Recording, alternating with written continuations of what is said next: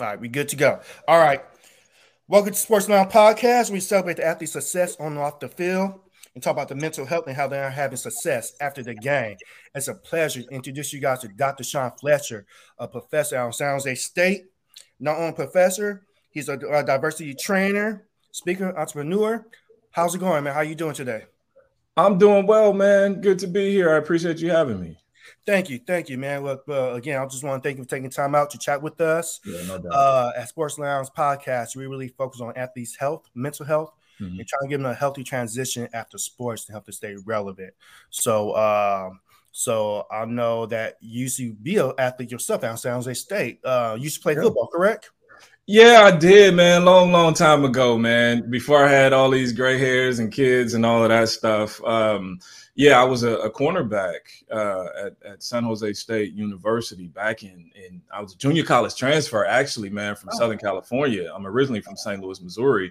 And they recruited me, man, to come up here and play ball. So it was really cool, man. I had a really cool experience. And it's even cooler that now I'm back 20 years later teaching there. So yeah, that's how's that for a jock coming back and being a professor, man? That's major. Playing ball, now you teaching, giving the game back. There you go. In a major way, man. That's major props. So what made you? Well, so you did the JUCO route. Yeah. Went to San Jose State. So what made you not pursue ball after your collegiate career?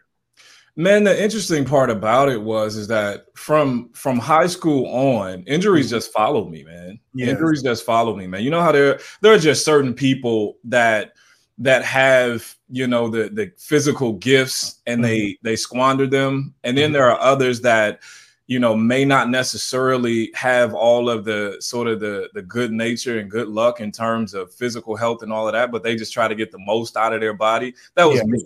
I had surgery after surgery, hamstring pulls, tore it off the bone, dislocated my big toe in one of the biggest games. The scouts were there. And it was just one of those things, man, that followed me from high school, which made me have to go to JUCO. Then JUCO, I got a scholarship off of about 4 games of film. Just, the good Lord blessed me. Yeah, the good Lord just blessed me to ball out those few games that scouts were there. But injuries just plagued my career all the way through San Jose State. And to answer your question, I just got tired, man. Like many athletes, it just started weighing on me mentally. I got tired of rehabbing. I got tired of the what ifs. I got tired of the Fletch, man, you could be this if you were just healthy all the time. I still hear that to this day from my boys who I played with is what if, what could have been. And it just started weighing on me, man. When I was done, I was done. I didn't even go to our pro day during that spring after my senior year, where most folks were clamoring, trying to get ready to go to it. I was thinking about what was coming next in life, man. My mind was gone. Wow. Okay. So it's safe to say your last year playing college ball, you was focused on life after. So what was the inspiration of you becoming a professor and to really further your education? And by the way, congratulations to the fully advanced of the scholarship, I see. I appreciate that. But yeah, so what inspired you to take that route?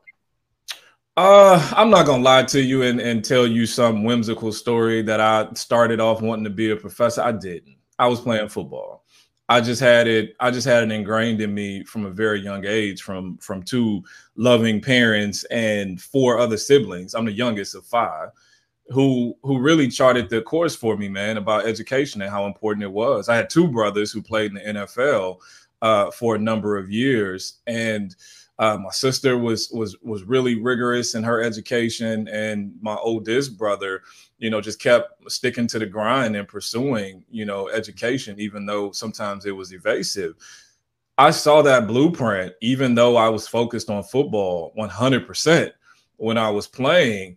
Once I started to realize that, you know what, man, I'm not even about to go through this grind and rigor of trying to make it to the league. And at that time, man, we still had arena football. We still had, and out here in San Jose, the SaberCats were doing it. They were balling. Yeah. I knew I didn't want to even put myself mentally and physically through that grind of trying to get ready for it off of several surgeries, I started pivoting towards what's next. And what was next for me was education. When many of my buddies were trying to figure out what their sociology degrees were going to get them working in group homes and all of that, I said, no, man, that's not going to be for me. More power to them. So I started looking to see, man, what is it that I'm interested in? And public relations and communication was one of those things that early in my college career, my cousin actually kind of picked my brain, and we came up with, man, you like communication, let's do it. So I pursued that. Nice. Then I said, okay, well, this competitive nature that's in me says that a bachelor's degree is not the pinnacle. So I started looking for what's the next. You want to talk about trying to get rid of the competitive juices. Didn't come easily. Yeah. I said, what's next? All right, a master's degree. Let me go try and get that. Then I learned from some mentors down there when I was because I went to the University of Central Florida for my graduate degree. And that's a different story of I wasn't even admitted into Central Florida. My grades were terrible coming out of Central. They were average at best.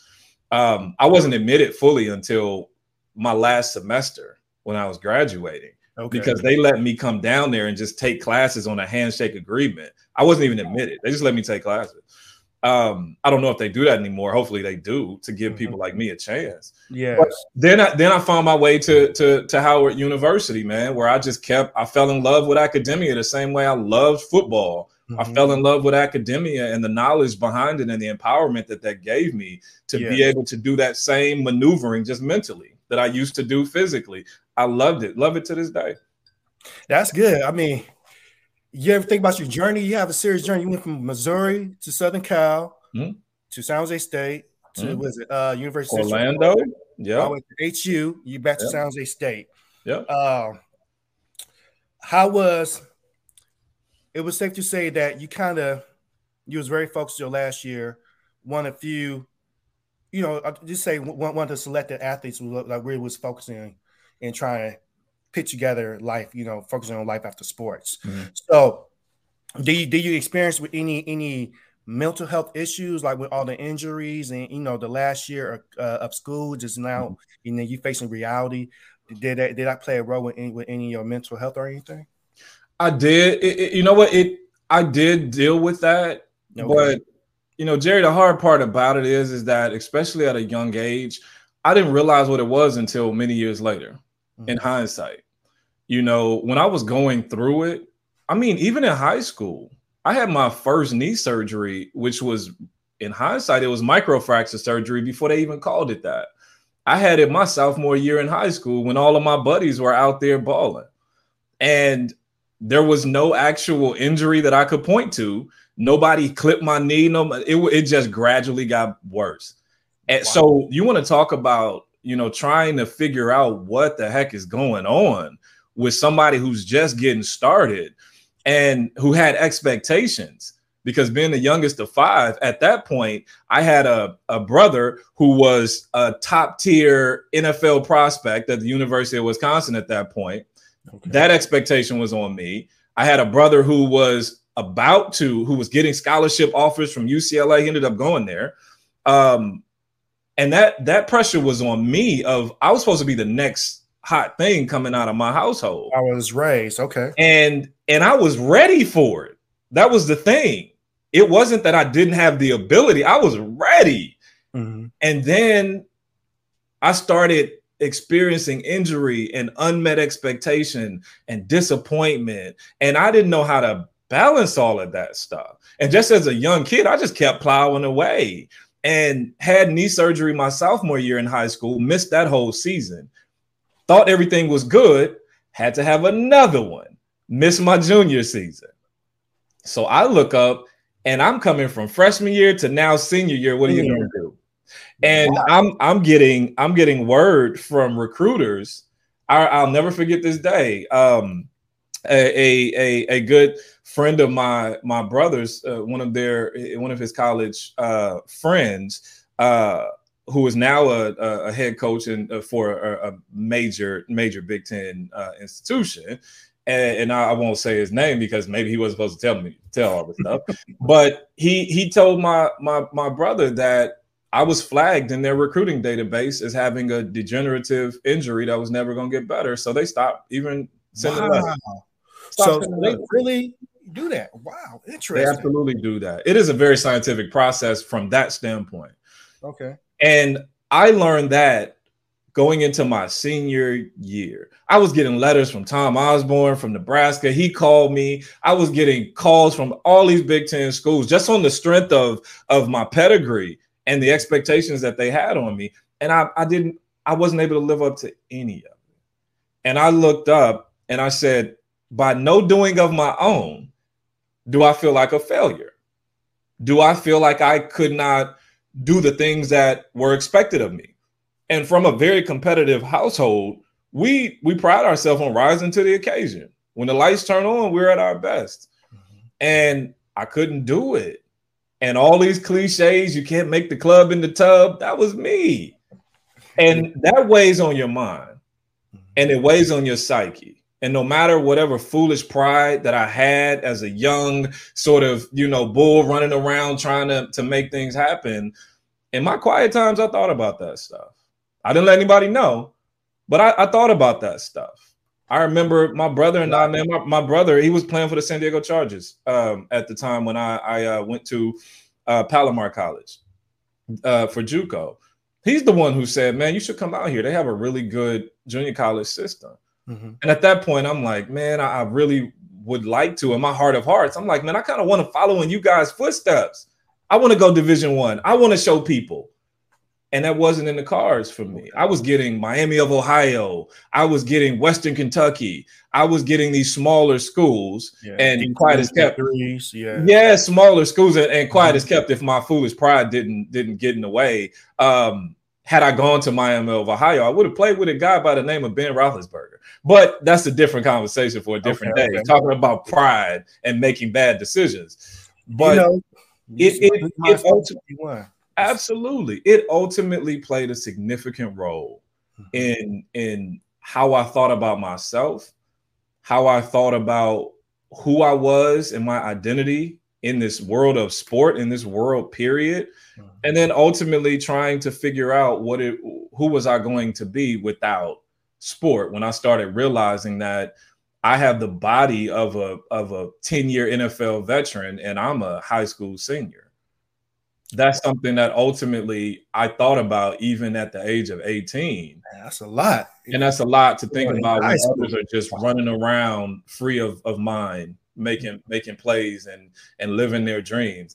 I was sitting there having thoughts that, wily veterans have at the end of their career about my body is broken up. My body was broken up before I got a chance to start.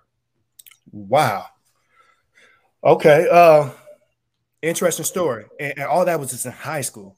So it was in high school, man. Yeah. Wow. So do you have the same type of thoughts in your last year in college? Like, do you find yourself going back to that space, that time when you would start okay, I don't know, this is for me, I need to do something else, or you downing yourself, or just look at the bigger picture? Do you find yourself in the same place in college the last year in sports? Yeah, it followed me my entire career. Injuries followed me my entire. I only had small windows where I was healthy, and it was euphoria. It was I was playing the best football. I got a chance to get in rhythm. My body felt right, and then something would happen, and it did get to a certain point to where I thought maybe this isn't for me. But as an athlete, you can never let those thoughts linger too long because you got to go perform. You got to go be that athlete, that have that bravado. You got to have that, that man in the arena type of psyche that ultimately, lets athletes go and push aside some of the naysaying that ultimately allows for you to go in and do your job. So while that stuff was lingering in the back of my head, I had to shut it down, which meant I had to shut down the feelings and emotions that needed to be dealt with as to what that means for you, Shaun. You have this duality of a student and an athlete, but also a human who is vulnerable, who is trying to figure out his place in this world at a very young age, moving into, at that point, 21, 22, going into my senior year of, you know, who are you going to be? And, you know, I'm getting opportunities to play against it. I remember my senior year, we played against Ohio State and Maurice Claret and all those guys. The year they won the national championship, we were out at the Horseshoe, 104,000 people. I'm thinking to myself, man, this is the life. I'm out on the field, man. And at that point, they broke a record. It was 104,000, first time that they ever had reached that, because they had just renovated the stadium and closed up the Horseshoe. So my mind started going back and forth of, man, maybe this is for me. Maybe this is for me. Maybe you should just stick it out, give it another shot. And it came to, you know, my mind, man, again, my body told me, no, man, this isn't for you. I'm going to force you to make a decision. Are you going to keep pushing through this, or are you going to figure out what's next for you? And these are all things, Jerry, that I couldn't, again, in hindsight, I can articulate it. Back then, I couldn't. I didn't know what was happening. I was just trying to cope and medicate in terms of, I'm taking Advil, I'm taking Vicodin when they prescribe it. I'm doing all these things trying to get back out on the field. I'm taking cortisone shots in the tip of my big toe. Crazy stuff. Crazy stuff. Trying to get through it. Wow. So, trying to get through it. Well, congratulations. Well, you did. You transitioned very well. Right. Now you're giving back. So, did a little research on you, and I know on top of you being a professor at San Jose State, you also have your own firm, principal consultant for was it Shaun J, Fletcher Consultancy. So tell us a little bit about that and how that came about.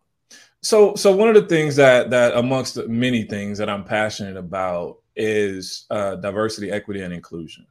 And while I was doing public relations and communication in the corporate world for Apple and Audi and Volkswagen Group of America, I always saw, not ironically, but I always saw that many of the most understaffed areas in corporations dealt with diversity and inclusion.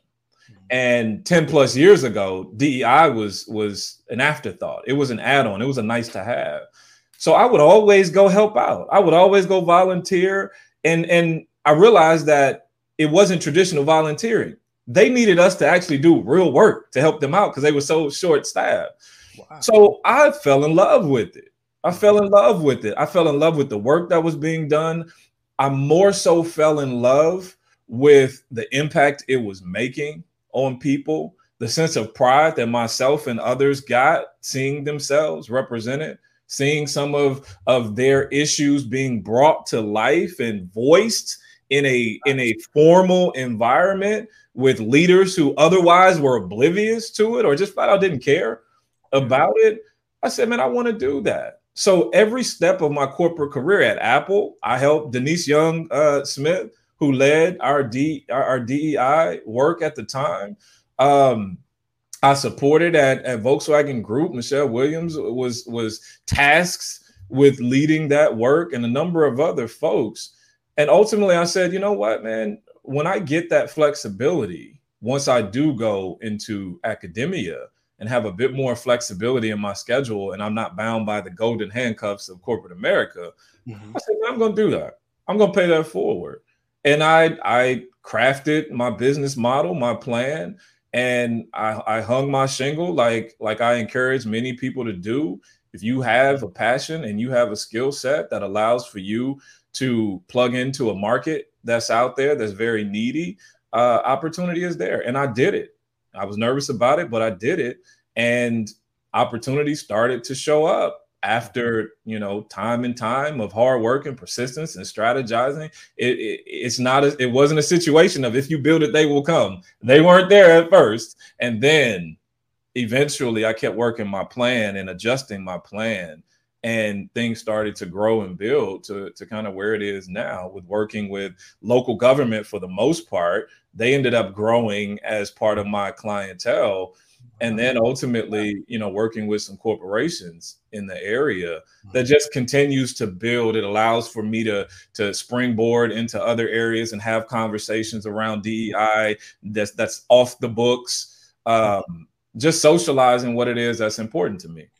Nice. So living in the Bay Area is definitely a shortage. I think what we make up 4% of the workplace. A little bit under, yeah, a little bit under. Yeah. I would safe to say under 5%. Yep. So, do you really see? What's your thoughts about that? I mean, is it we being underserved in the community, or it just lack of opportunities? Especially in the Bay Area. Lack of opportunity is a loaded concept, because opportunity could be there, just not for you.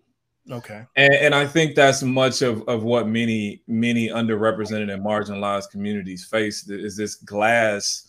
I won't call it a glass ceiling, because that's sort of associated with something else, but sort of a mirage, if you will, to where you see positions being posted every single day in Silicon Valley.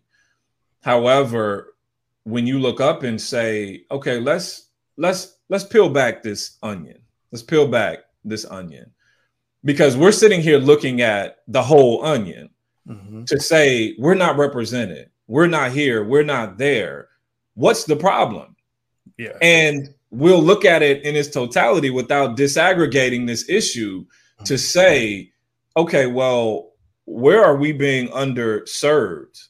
It's not just in the job sector. It's everything that leads us up to being qualified to getting those jobs, and also being viewed as viable candidates for those jobs. All right. Because we don't pick ourselves. We don't screen ourselves. We don't create the algorithms that are biased in nature that weed out our resumes. All right. Because they see Howard University on it and not Harvard, or because they see Clark Atlanta on it and they don't see MIT.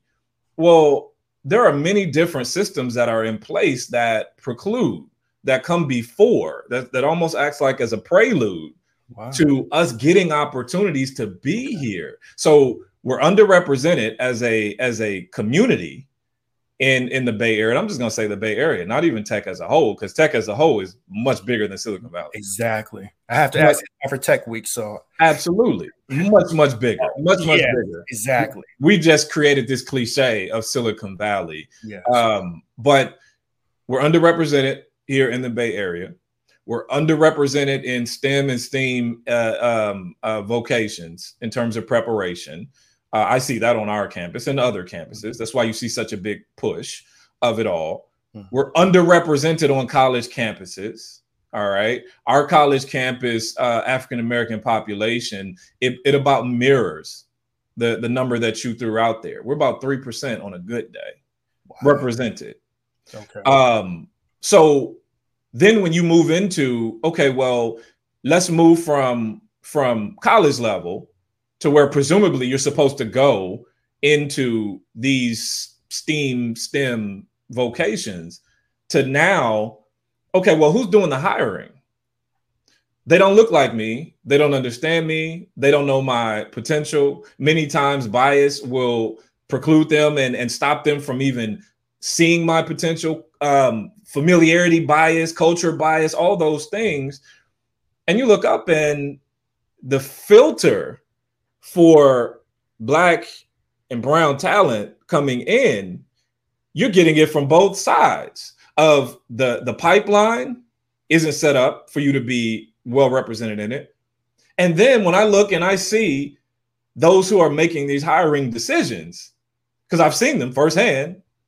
I was one of them once upon a time. And I was the token. I was the one that was there. You want to talk about the feeling of tokenism?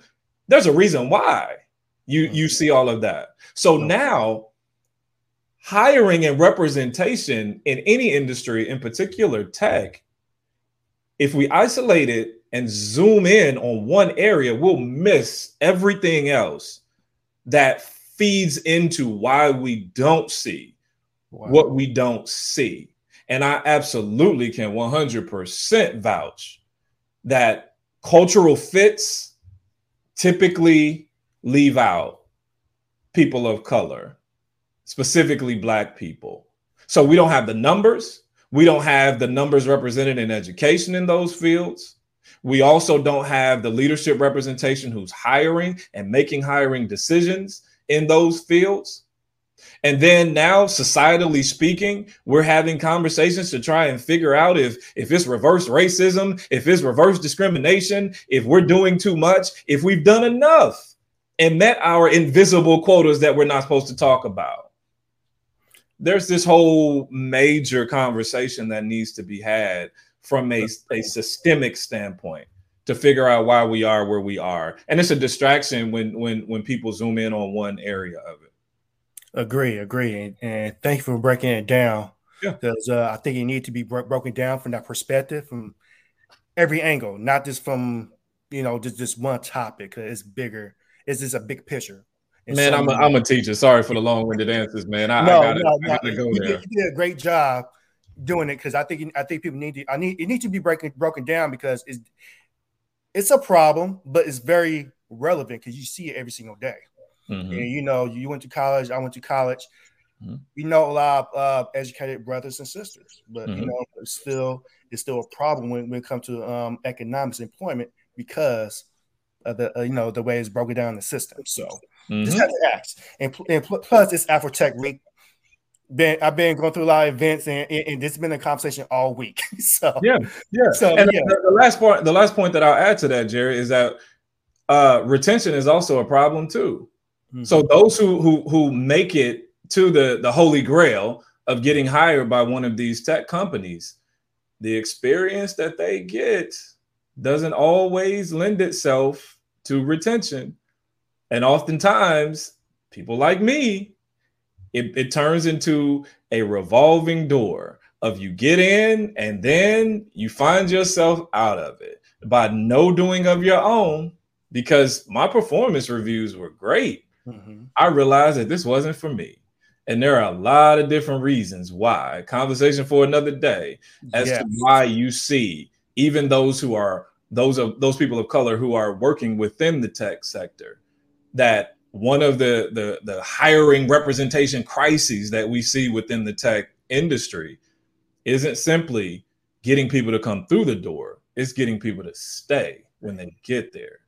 That's part of the problem that is also not being really discussed. So, and that's a industry wide issue that, again, getting people to hire, getting people to make sure that folks feel represented and welcomed and a part of the culture, to where we aren't dealing with this cultural fit thing. Again, there's a reason why a lot of folks say that we aren't cultural fits as a reason not to hire us. It's a lot of times it's true from the standpoint of your culture has been so white centered and Eurocentric centered that once those who are outside of that dominant culture, because corporations, they don't just come from on high with some Moses tablets to say, we're going to have the company operate like this. No. People make up the culture. And if the people look one way and come from an outside culture one way, they're going to bring that into the org. So when I come in there, the same way that if I go into a cultural environment outside of a place of work, and I don't know your music, I don't know your lexicon, I don't know your jokes, I don't know your movies, I don't know your little colloquialisms, I'm going to feel othered. Well, what happens when those same groups of people are overrepresented in an organization and now I'm in it? Bro, we don't just all of a sudden have some corporate culture that created itself. The dominant group created it. So we end up going in there and realizing I don't belong here. I'm good at my job, but I don't feel like I belong here. Mm-hmm. And then you opt out. Yes. No, we about to change the directive of this podcast, because you're breaking it down. So, and I think this conversation needs to be heard, and I think you specialize in this conversation because you've been inside out with it from every aspect. So I just want to touch on a couple topics taking place today. Mm-hmm. What is your thoughts about the Colin Kaepernick documentary? You got. I have full disclosure. I haven't seen it all the way through. Okay, I haven't seen it all the way through. Okay. You saw like one episode or I have only really sort of been fixated because what's come out and sort of stuck out would be, you know, his sort of alignment and the visualization of sort of the NFL and the recruiting process and the combine and pre-draft and all of that, likening it to slavery. So I did have to go check that part out, and because everybody wanted to talk about it, as did I. So full disclosure, I haven't seen it in its totality, so I can't give an overall assessment of it. However, I am curious as to, as I have always been with Colin, is what the end game is for some of the actions that he has, some of the touch points that he has with his supporters and detractors alike. Is, you know, what is your end game? How is this contributing to fill in the blank? To what? To advocacy for what? For a call to action to do what? Because again, with such a great platform, I'm always fixated with individuals who command such attention. What do you do with it? What are you galvanizing us to do? To be angry? Are you galvanizing us to have an emotion? Well, we've seen emotion without a call to action with it can have volatile consequences. Yes. So I'm really curious, even from that standpoint, and I'm hoping again that it's not just a biopic that is to tell us about Colin Kaepernick and that's it. Because quite honestly, I'm not sure that anybody was asking for that. I think people are still trying to figure out, how can we ride with you, you know, Colin, and where are you taking us? Agree. So let's talk about what are your thoughts? What do you think an athlete should have, or the support system they should have to successfully transition from sports to life after sports?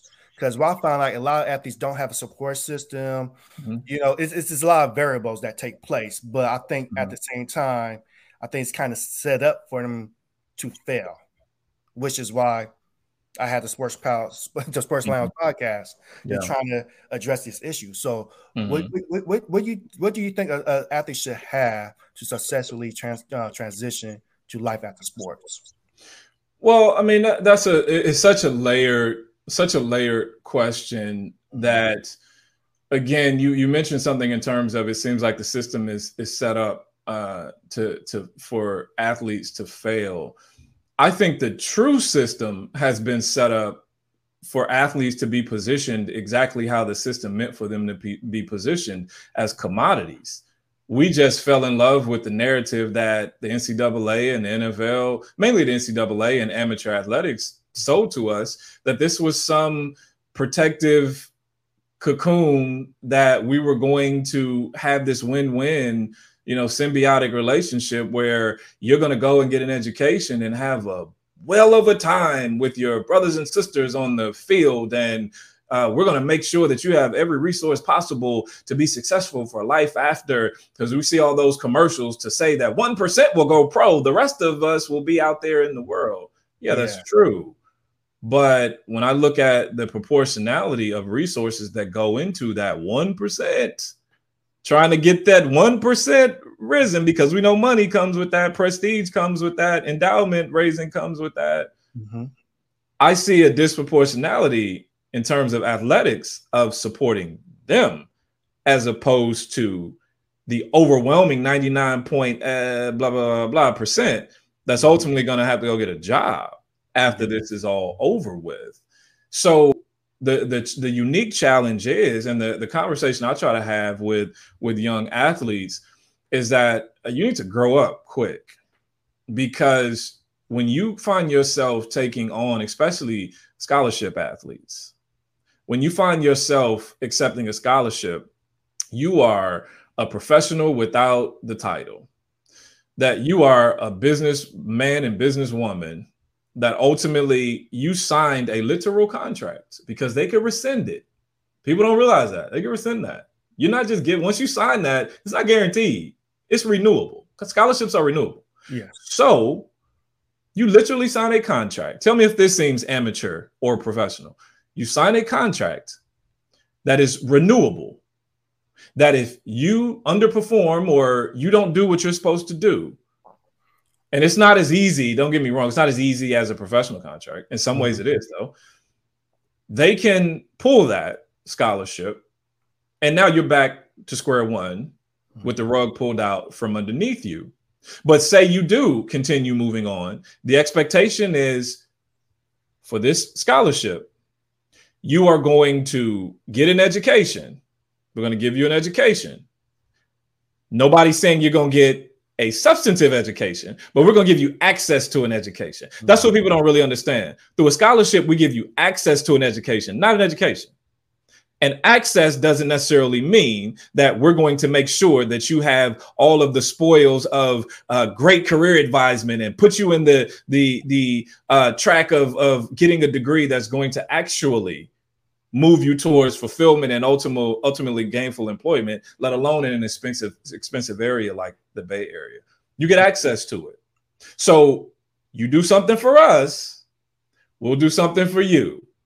Sounds like a pro deal to me. And then once you're done, we're done. Contract dissolved. That's a professional relationship. And these student athletes are not coming into it with that mindset.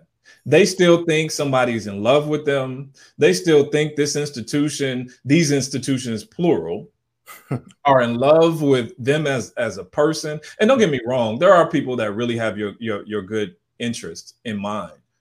But the system isn't set up that way. Academia is set up to keep you on the field, not to keep you moving towards this fulfillment goal of a career and gainful employment. They're set up to keep you on the field. I've had so many students come to me and say, Dr. Fletcher, I'd love to take your sport communication class, but you know what? It's right in the middle of practice. And I start looking at myself to say, am I doing something wrong? Yes. No, the vast majority of the undergraduate population wants morning classes. So we schedule morning classes, which now doesn't allow for many student athletes to go and take the classes they want to. So you look up and is that a want? No, it's a systemic thing. Yes. So now the academic advisors down in athletics, because they have their own, it's a system. It's a system. Yes. Are pushing them down this systemic road that's been created for them. And we're cogs in the wheel. I'm one of those cogs that's trying to jam my arm in there to stop the wheel to say, hey, this isn't right. Yeah. This isn't right. But most of us have been on our hiring date. We were plugged into this wheel. And now this wheel is moving. And nobody knows outside of their role in the wheel. You know, it's like a lug nut on a wheel, on a tire, on your car.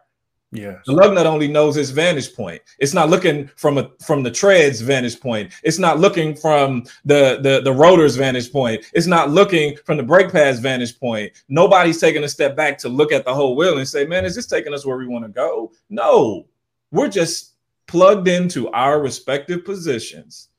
And ultimately, these student athletes are not coming through this and out of it with the proper support system that is fueled by these institutions. And if they don't have it outside of it, a family structure, I find myself to be highly blessed and an anomaly.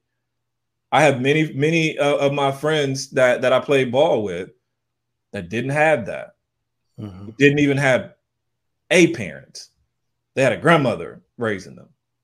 Or they had guardians who were in and out, who had other more important priorities that they placed in front of my buddies. They didn't have blueprints. They didn't have this buoyancy and stabilizing factor in their lives, period. let alone in different areas of, boy, are you staying in your books? Are you thinking about life after football? Are you thinking about this? How's your mental health? I didn't even have that, but how's your mental health? I see you got hurt. I see you got burned on this deep ball. I see you fumbled the ball. How's your mind after that? No. You got people playing their roles, trying to get you ready for that next snap, trying to get you ready for that next ball game, trying to get you ready to be the athlete that you were signed on to be. Mm-hmm. And then those who are, when you have to take that hat off and become a student, now you look up and the people who are supposedly supporting the student side of the student athlete, they're still attached to the athlete side of it. So they're making sure the athlete is catered to. They're making sure the student doesn't get in the way of the athlete side of it. Make sure that you're at practice. So that block from about 9 to noon, nope. Any class that's offered that's not going to be yours. Yeah, that's the majority of our most part of the day. Great classes. That's most of our most popular classes are during that window. So you tell me the motivation a student athlete is supposed to have about academics when you get 70-something% of the most popular classes on campus X'd out during the season. And then off season, you still got, especially football, you got spring practice. So, and if you miss that, now you got something to answer to from your athlete hat that you got to put on. You're not dedicated. You're not down like everybody else. You're not this, you're not that, and all the other cliches that we mentioned. Because no matter how much your coaches want to see you successful as a full-rounded individual, this is still a wins and losses business. And if I'm telling too many of my student athletes that it's okay to leave practice a little bit earlier so you can go do this computer lab, or you can go do this science lab, eventually these wins and losses are going to catch up. And coach is going to be out of a job. So even the coach is plugged into that wheel that I'm talking about. Yeah. So what are your thoughts about student athletes getting paid and getting sponsorships now? How do you feel about it? I mean, I know this is another conversation we have, but but you right there, you are in the field as a professor and you as an athlete, so you can understand from both sides. So me personally, I think it's good, but I also see a downfall behind it. But what are your thoughts about it? I love it. I love it. I love because anytime that we have an opportunity in this country to somewhat undo the hypocrisy that we live through every day in terms of free enterprise and free market and go get your market value, I'm all for it. I don't care what labels we put on it of amateurism. I am all for it. I vividly remember when Electronic Arts had NCAA football, and I used to sit in my little dorm room, and we used to see ourselves as little electronic men on the game. And you know what? I got nothing for it except for the gratification of, that's me. That's my number. That's this. We're San Jose State. We made it. No, we didn't. It was a falsehood. I didn't make it. How much money am I getting off of that? What royalties am I getting off of that? What are any of us sitting in my dorm room or sitting in my we used to have this little off-campus apartment, and we screamed, loved it. And then when I turned that off, I went and ate my little ramen noodles like everybody else. And thinking through that, and thinking through even those that get a little payola under the table, some extra benefits from some of these Power 5 schools that sometimes will get caught, other times will not get caught. There's a little white envelope. They still were not getting the commensurate revenue that they were bringing to these institutions. I'll tell you this, my senior year, we upset defending Big Ten champion Illinois. And the joke after that was we stole $500,000 because they paid us $500,000 to go play them, thinking they were just going to beat us up. Wow. And while we were laughing and joking, the joke was on us. We were laughing with the administration and everybody else who was joking about it. It was in the newspapers out here. You can look it up in the Mercury News.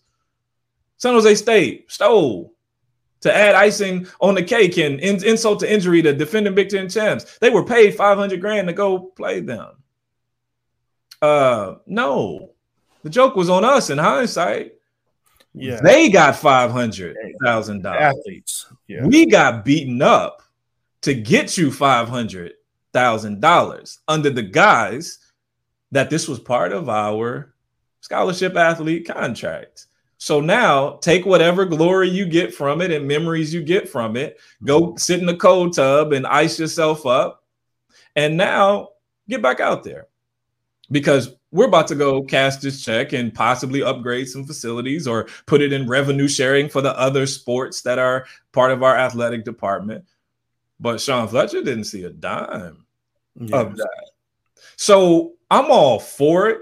I'm all for these athletes potentially going to get what they are worth. One thing that I do have significant issue with, and part of this is a byproduct of, again, sport being a microcosm of society and reflecting a lot of the ills of society, is that I do not believe that it's equitable, remotely equitable. I do know that, again, many of these Power 5 conferences like Ohio State's quarterback and Alabama's quarterback, they signed on for nearly $1 million before they had a snap, before they took a snap. That's on the strength of the name. That's on the strength of the name of that institution. You tell me a mid-major institution that's going to have an athlete to command that and the life-changing opportunity that that's going to have. If those young athletes end up getting nothing professionally out of this deal, they won. They won. Unlike the example I gave you of playing NCAA sport and not getting a dime, like the Ed O'Bannons of the world who started this. Remember, every friend I had that played college ball, that was the biggest complaint.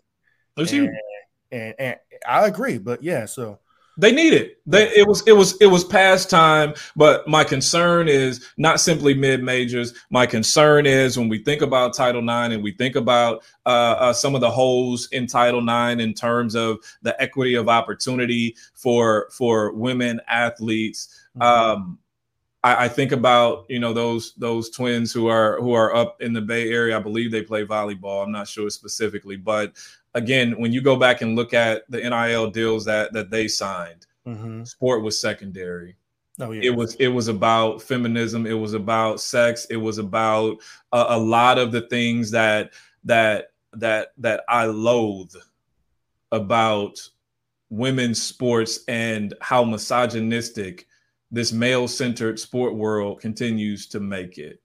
And just like when we saw with the Tokyo Olympics, or in the Norwegian beach volleyball team said, we're going to protest and not wear these spandex shorts because our male counterparts are wearing baggy shorts. Why? Because sex still sells. And we're seeing that even in this NIL space, that on the strength of their athletic prowess, we're still seeing that female athletes are still not being given their flowers and their just due and respect on the strength of their skill set that man nor woman can replicate.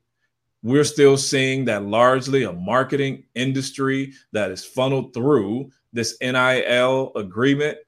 They're still plugging into our women athletes based upon the ills of this society, which still says sex sells, and athletic prowess is still reserved for male athletes in terms of merchandising and selling. That's a big problem I still see being put out there through and represented through NIL. Still got work to do. Remember, remember it was an issue. I think it was in Oregon.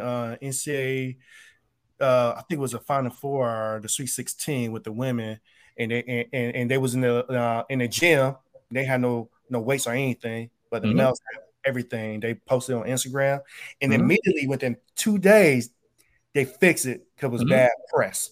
It just speaks for itself. Yeah, and I have a daughter. My daughter's an athlete. She runs track, and I see it every day, and it just hurts, especially in track, because the way they do the women with the gear, it's like it's got to change. Again, it reflects society. It still reflects society, and we're going along to get along, not challenging many of the old archaic reasonings why women sprinters still wear drawers out there. Basically, they still wear panties out there. Pretty much. What's the difference? You just call it a track singlet, but go home and get undressed and look at your track singlet and look at what you're wearing when you get undressed. It's the same thing. It's the same thing.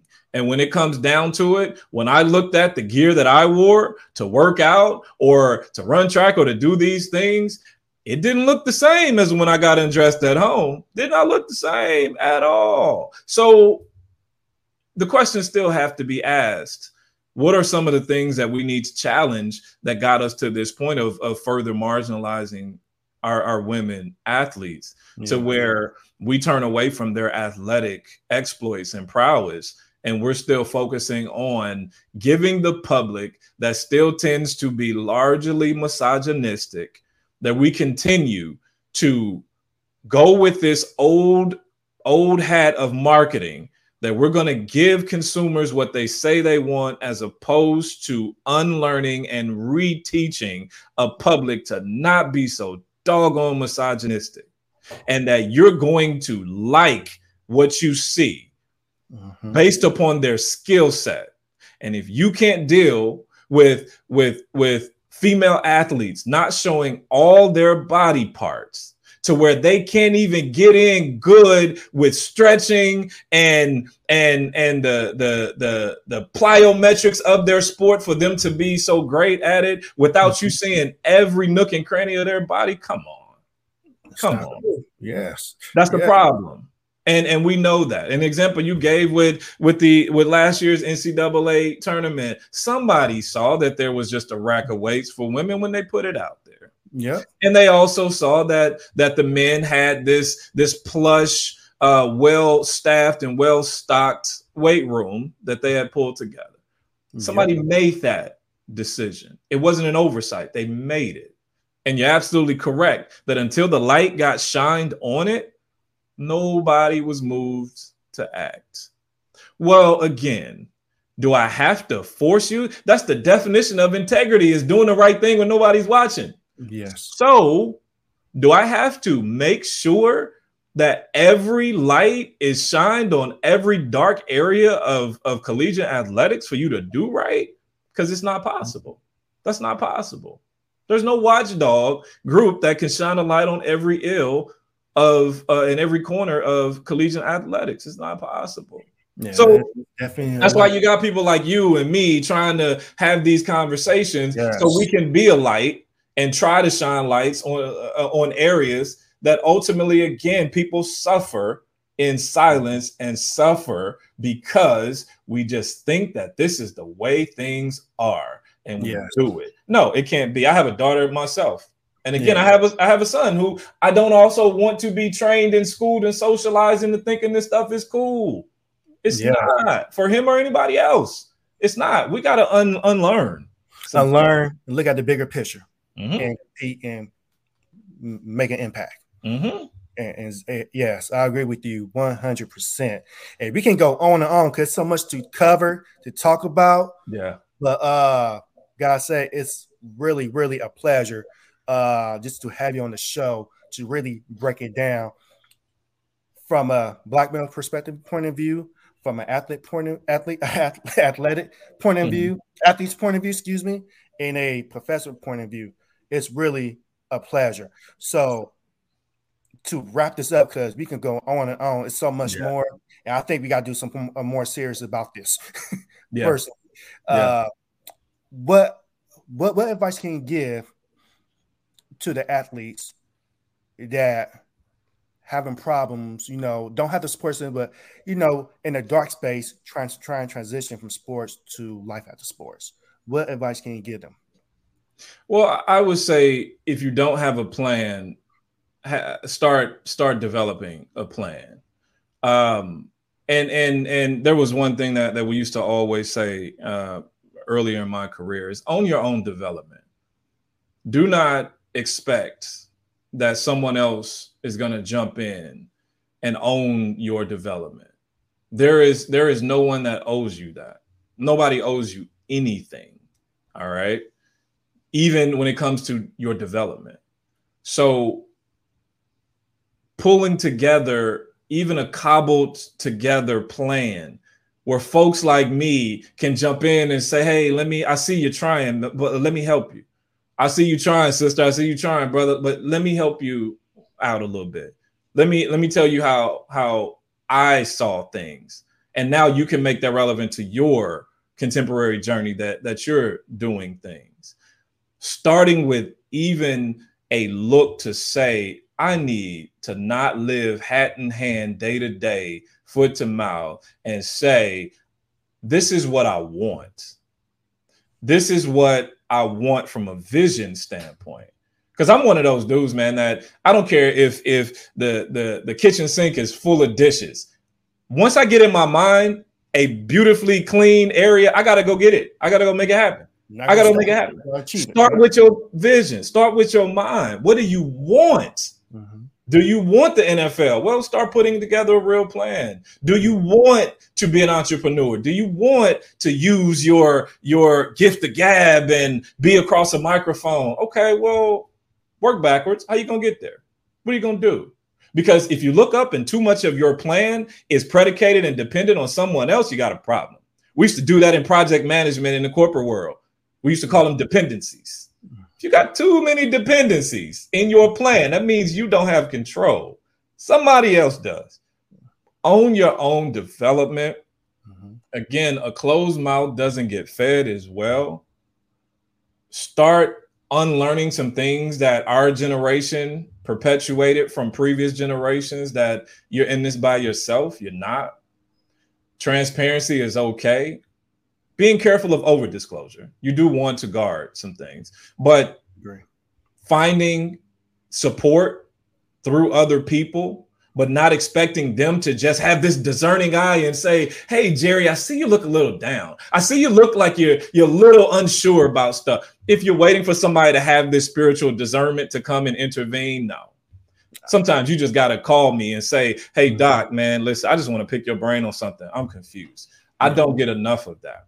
Okay. The professionals out there in the industry that I talk with say that they don't get enough of that either, of people just reaching out saying, I just want to pick your brain so I can figure out what I want to do next. They don't get enough of that.